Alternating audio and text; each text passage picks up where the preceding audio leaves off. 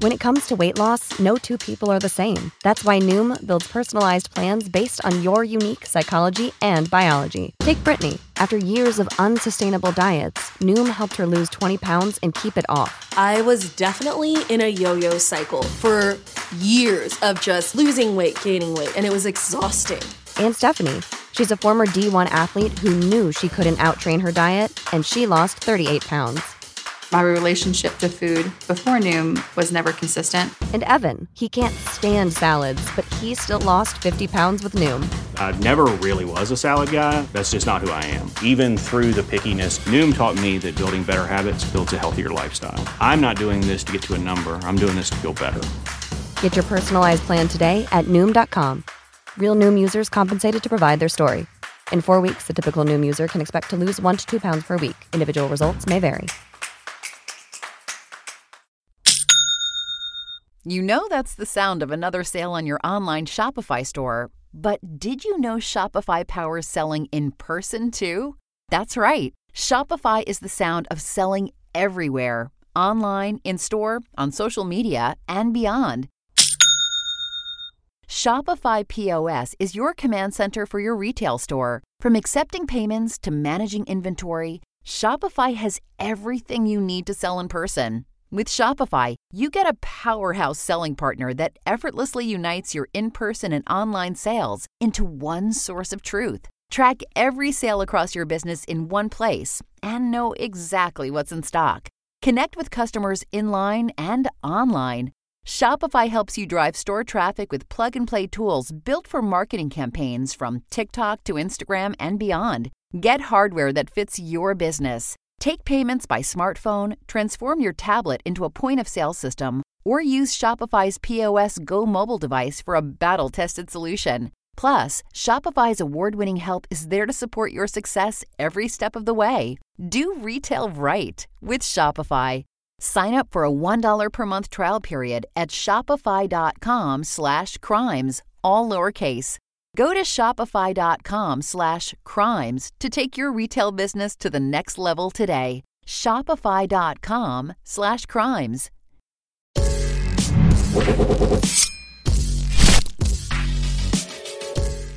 Good morning. Thanks for joining me for Rise and Crime, your morning caffeine hit all about crime.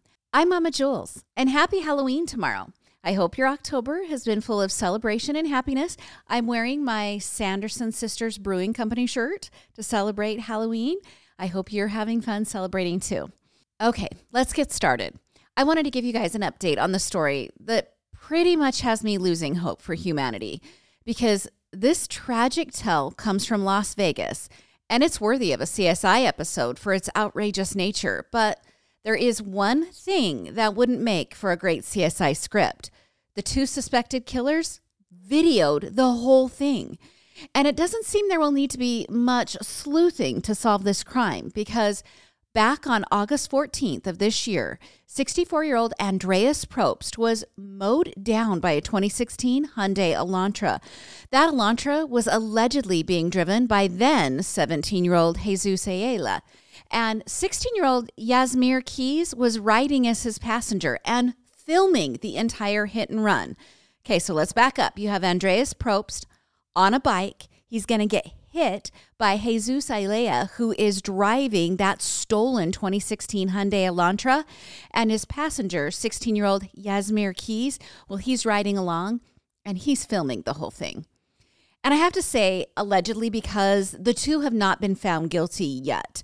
And I rarely make statements like that. You guys probably aren't used to me clarifying so much, but I've watched the video of these two. The one that they shared with their friends, it's so damning. And I'm going to play the video for you since it's been released by authorities. But here's first how it plays out. The two allegedly went on a hit and run spree, hitting two different people before taking out Andreas, or Andy, as everyone calls him.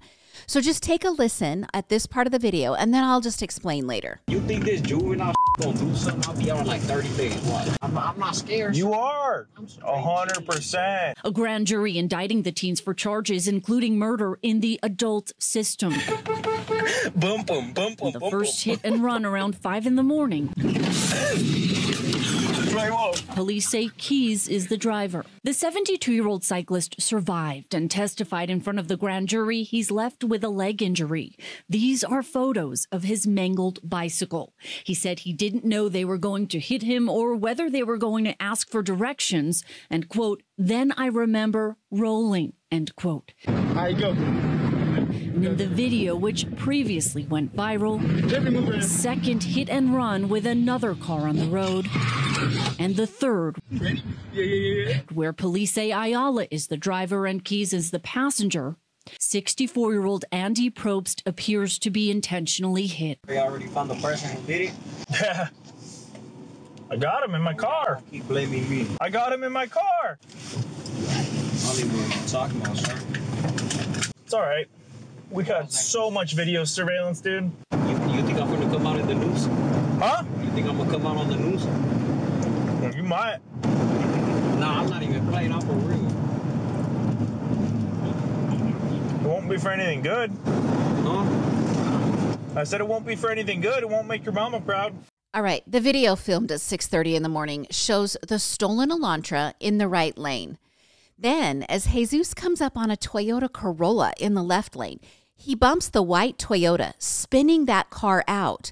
The two teens then continue down the road, and then not much further, but they have sped up, but not much further, they see a man wearing a red shirt riding a bike in the approved bike lane. Now, that cyclist, that's Andy, and the one teen encourages the other teen to hit the cyclist. They then plow into Andy, and Andy flies over the hood of the car and lands behind the stolen Hyundai. And the boys celebrate their accomplishment as the video camera spans behind them, and you can see Andy laying in the road. And then the video stops rolling. Now, this isn't all the two were involved in that morning. About an hour earlier, the roles were switched. Yasmir was driving and Jesus was riding passenger and filming. And in that video, Yasmir rams another 72-year-old cyclist while it appears Jesus is encouraging him. Now in that video, Yasmir rams another 72-year-old cyclist while it appears Jesus is encouraging him, saying, bump him, bump him. Now, Jesus can also be heard mocking Yasmir, saying, you're scared, kind of encouraging him and goading him along. Well, that man that they knocked down suffered a knee injury, but luckily survived the assault with the car. He later told ABC News that he knew he had been ran over on purpose. He said the car shifted lanes and got behind him because he was watching in his mounted bicycle rearview mirror. He said he even rode as close to the curb as possible, but the car still hit him. Okay, so let's recap. It's 5 to 6 in the morning, roughly about that time range, and the two teens are driving a stolen car. They hit the 72-year-old cyclist. Then they hit the white car, spinning it out. Then they hit Andy on his bike, killing him. Well, almost immediately, a 911 call comes in about Andy at 6:03 a.m. It's a woman who says she thinks a man was hit outside her apartment. She tells dispatch she thinks he's dead. Then at 6:05, Andy's Apple Watch calls 911 because the owner of the watch took a hard fall and he's not responding to the watch commands. Well, the watch then gives his address or his location of the fall. And more calls followed, but not just about Andy. At 6:13, a caller says they see a Hyundai speeding down the road on only 3 wheels. So I'm guessing the car by now has sustained significant damage, and the 4th wheel is not functioning properly. Now, the caller says the driver is operating the vehicle erratically and that they nearly crashed in an intersection. Then at 6:17, a driver who's taking their children to school calls 911 to report that a vehicle has been abandoned with the engine still running. Now, that caller says the windshield looks like they hit someone. Well, Jesus was arrested just a few hours later. And when cops were transporting him, he reportedly said, "You think this juvenile crap," and I'm saying crap because I'm not going to swear because possibly kids are listening to this. So he says, "You think this juvenile crap is going to do some crap? I'll be out in 30 days. I'll bet you." Well, cops responded to him saying he was most likely being treated as an adult, not a juvenile. Jesus then went on to say that hit and runs will get him less than 30 days in jail. Well, This was before cops even told him why they were arresting him. So he admits to a crime that hasn't even been explained to him yet. And Yasmir, well, he was arrested weeks later following a fight at school. See, the fight made it so he actually landed in the school's administration offices, where questions began about his participation in an Instagram thread where he shared the video of the hit and run that killed Andy. Well, then, during his time in the administration offices, he's handed over to the resource officer at his high school. There, Yasmir reportedly said he knew the reason he was being interviewed was because he, quote, killed that guy on the bike. Now, both teens were in court last week for a preliminary hearing, and they both have been charged with murder by use of a deadly weapon, as well as battery with the use of a deadly weapon and attempted murder with the use of a deadly weapon. Jesus has some additional charges, though. He's charged with driving a stolen vehicle and with leaving the scene of a crash. Now, both are being held without bail, at least for now. That possibility of receiving bail will be revisited at the next hearing. And the two have severed their cases, and Jesus has not waived his right to a speedy trial as of now, and Yasmir has asked that his trial be extended. Well, while in the courtroom on Tuesday, a Fox News camera caught the two laughing with each other. At one point, they shielded their faces with their hands so that the camera could not see them communicating back and forth, but it does appear they're giggling with each other.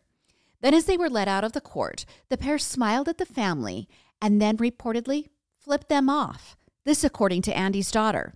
So here's what she had to say about that after the hearing. Her name's Taylor, and this is what she told reporters. These guys did not even respect the court whatsoever. They were just dicking around the whole time. She then said that they were flipping them off, and she could not understand how they can take a man's life and then act like entitled punks. Now, Jesus' mother did speak after the bail hearing, saying that she didn't know why her son did this. She also lamented that she didn't know if God could forgive him. But Yasmir's mother, well, she took a different stance. She said her son's side of the story will be told, and she referred to the truth coming forward, not the inaccuracies that the media has portrayed. So let's learn about Andreas, or Andy, as his family so lovingly calls him. He was a former police chief for Bell, California. Andy had served there for more than 35 years, and his daughter called him a man of honor and integrity who was a Little League dad and an honorary member of Girl Scouts. His wife said in a statement, while wearing Andy's broken Apple Watch, that they're beside themselves with the tragic loss of her husband and her children's father, and she called him one of a kind. She then said she is praying justice is served. Of course, I'll watch for the eventual trial or possibly plea deals in this case, and I'll let you know when I know. All right, now to an update about the abduction of an Arizona teen and how it seemed like we're looking at a Lori and Chad Daybell 2.0 version with a few tweaks and a little less bugs. But this one has a far better ending. Remember, Lori, she's the cult mom that was convicted of murdering her children, JJ and Tylee, and she was also convicted for conspiracy to commit murder for Chad's wife, Tammy. And Chad has yet to face those charges in a courtroom in Idaho. That will happen in 2024. Okay, this story all started in Gilbert, Arizona, and then eventually the Boise, Idaho area. So Spring and Ben Thibodeau are the parents to 23-year-old Abby Thibodeau Snar and 16-year-old Blaze Thibodeau. They also have 3 other adult kids, so there's 5 kids total. Ben and Spring are married to each other, and then you've got 1 kid underage, 16-year-old Blaze, and he's going to play a prominent role in this whole story. Okay, well, the marriage between Spring and Ben, it's taking a drastic turn to the negative. Spring has become entrenched in what some would call a cult group, and she believes in the end of times preparation. And it's near 2015 at this time, and Spring has been reading end of the times prophecies, and eventually over time she begins listening to end of times podcasts, and then she starts networking with others who share the same radical beliefs. Well, Spring has lived in the same geographical area as Lori Vallow Daybell's friend, Melanie, who some would consider a devout follower of Chad's until things started to go south for Chad and Tammy in 2019. Melanie also played a big role in the trial of Lori Vallow Daybell, if you followed that. Okay, well, Spring's personality started to change in those years from 2015 until last week. She was becoming more and more entangled in this group of people that follow those beliefs of Chad and Lori, and parts of her family were getting involved with her too. But there were parts that weren't getting involved, so we're seeing a lot of fracture between people. Spring's brother, Brooke, was joining her in the radicalization, and then eventually Spring pulled her daughter into the circle of followers as well.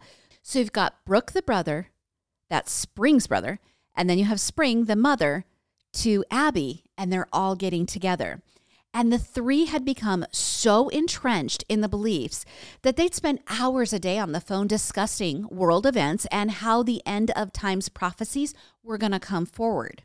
Well, as they began spiraling into this idea that they need to radically prepare for Christ's second coming, the marriage between Ben and Spring becomes very troubled. Ben had asked her to speak with her ecclesiastical leader about her newfound beliefs. And then after she spoke with him, the leader told her she needed to stop her activities or else her marriage would probably be over. Well, she didn't stop. In fact, she kind of ramped it up. And about a week and a half ago, divorce papers were filed for Ben and Spring. And maybe this was the catalyst for the upcoming events, or maybe Spring just understood that divorce filing was just another door opening of her beliefs that the end of times are very, very near. Well, early last week, Spring, according to News Nation, told her son Blaze that they were going to take a quick birthday trip and that it was a surprise. Basically, he knew they were headed somewhere, but that was it. Then the rest was going to be just a new and unknown adventure. But the other three players, Spring, Abby, and Brooke, they had other plans. Both Spring and Abby had purchased winter gear. Okay, remember it's Gilbert, Arizona. I have a son who lives in Gilbert, Arizona. His AC broke last week, and it was still so hot there that he had to sleep at his in-laws' home until the unit could be repaired. So they're purchasing winter gear and survival items? Well, this is sending up red flags all over the place, especially for Abby's husband, Braden. Now, he told East Idaho News that he was called home from work by his wife, Abby, for a supposed medical emergency. But when he arrived home, he saw that his Ring doorbell had been disabled, and he said the house was a wreck with items strewn about. And this is throwing up red flags because, of course, he questioned her about it, and he's like, what's going on? And she told him that her and her mother, Spring, and her brother, Blaze, were flying to Boise to meet her Uncle Brooke. She begged him to come. She said she even had purchased him a plane ticket. And then she dropped this bombshell. She said Blaze, the 16-year-old, was a chosen servant of God and that he would help usher in the second coming of Christ. Okay, remember, Blaze apparently doesn't know any of this. And this seems to be news to Braden as well. Now, when she told Braden it was time to go, meaning time to leave all that you have known and move to the hills to usher in the second coming, he was torn. He told EIN that Abby was the love of his life, but that he just couldn't do it. He just couldn't go. He knew it wasn't right. He said Abby tried to convince him, and she even called her Uncle Brooke and had him speak with Braden about prophecies. He even read scripture to Braden, but that still didn't convince him. So he stays behind, and as Abby is traveling to the airport, she sent Braden one final text. It read, I love you. We will be back in a few years, and if you're still around, I'll come find you. Now, I don't think this is the way it went down with Blaze.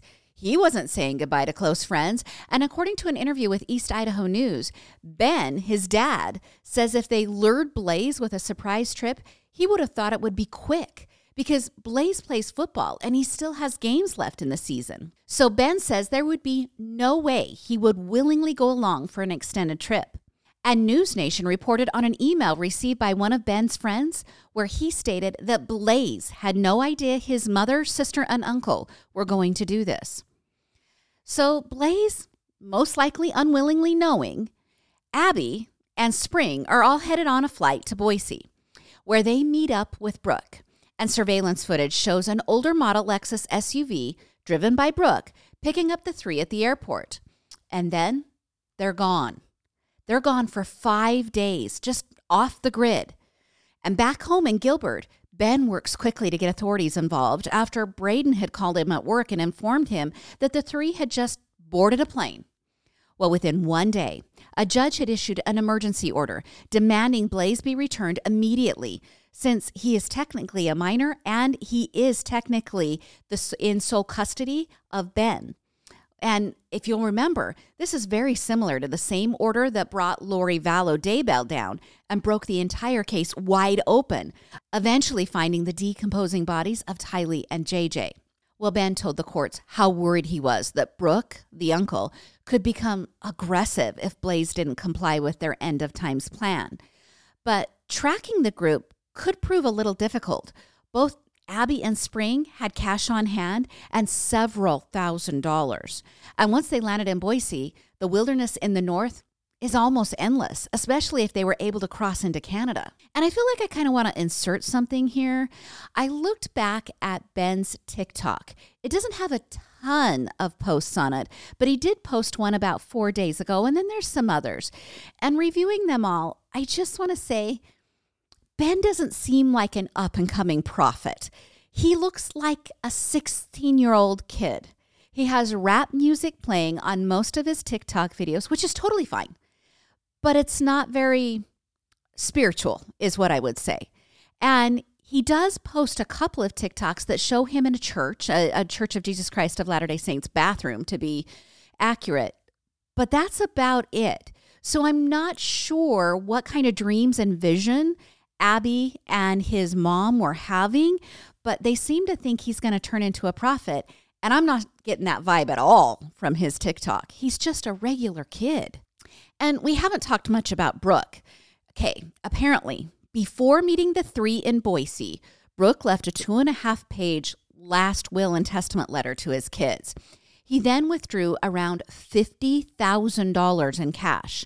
And in the letter, he divided up his assets amongst his kids, and he wrote about his beliefs and faith in Jesus Christ. Well, of course, authorities are watching all of the debit and credit card activity of all four of them, but the cash seems to be sustaining the group. And here is where the social media campaign kicked in. And I'm very proud of this part of the Rise in Crime community and other crime followers who follow the responsible track of, if you see something, say something. But if we don't know what to look for, if the victim's stories aren't told, we can't say something. And that's where you guys come in. Your part is so very important. Well, it took far too long for the people to become aware of the innocent victims of JJ and Tylee in the Lori Vallow and Chad Daybell cult murders. And that shouldn't have been repeated in this case with Blaze. So good job, you guys, and good job, everybody else, for making sure that Blaze, as a missing person, that his story got out there and that it was told. And here's the good news. Late Friday, U.S. Customs and Border Protection detained the four at the Halcombe Port of Entry. Okay, that's on the east side of Alaska where Canada and Alaska meet. And both Brooke and Spring were arrested, and they're being held in Alaska awaiting extradition. Well, at the time of the recording, there's not been an update to the welfare of Blaze, but it does appear that he is okay. And it was believed, but not confirmed, that the four in the Lexus had crossed over the Canadian border. Had they chosen to remain in Canada, there would have been limitless wilderness area for the four to remain hidden. Remember, they've got cold weather gear with them. They could have gotten through like different off-road sites in that SUV because it had bigger tires on it. So I'm not sure why they traveled on to Alaska, but they did. And I looked it up. It seems the drive from Boise to Alaska would have taken them about 40-ish hours nonstop. Okay, this story caused lots of internet speculation that the strange beliefs of Lori and Chad Daybell, that they're still prevalent in many communities.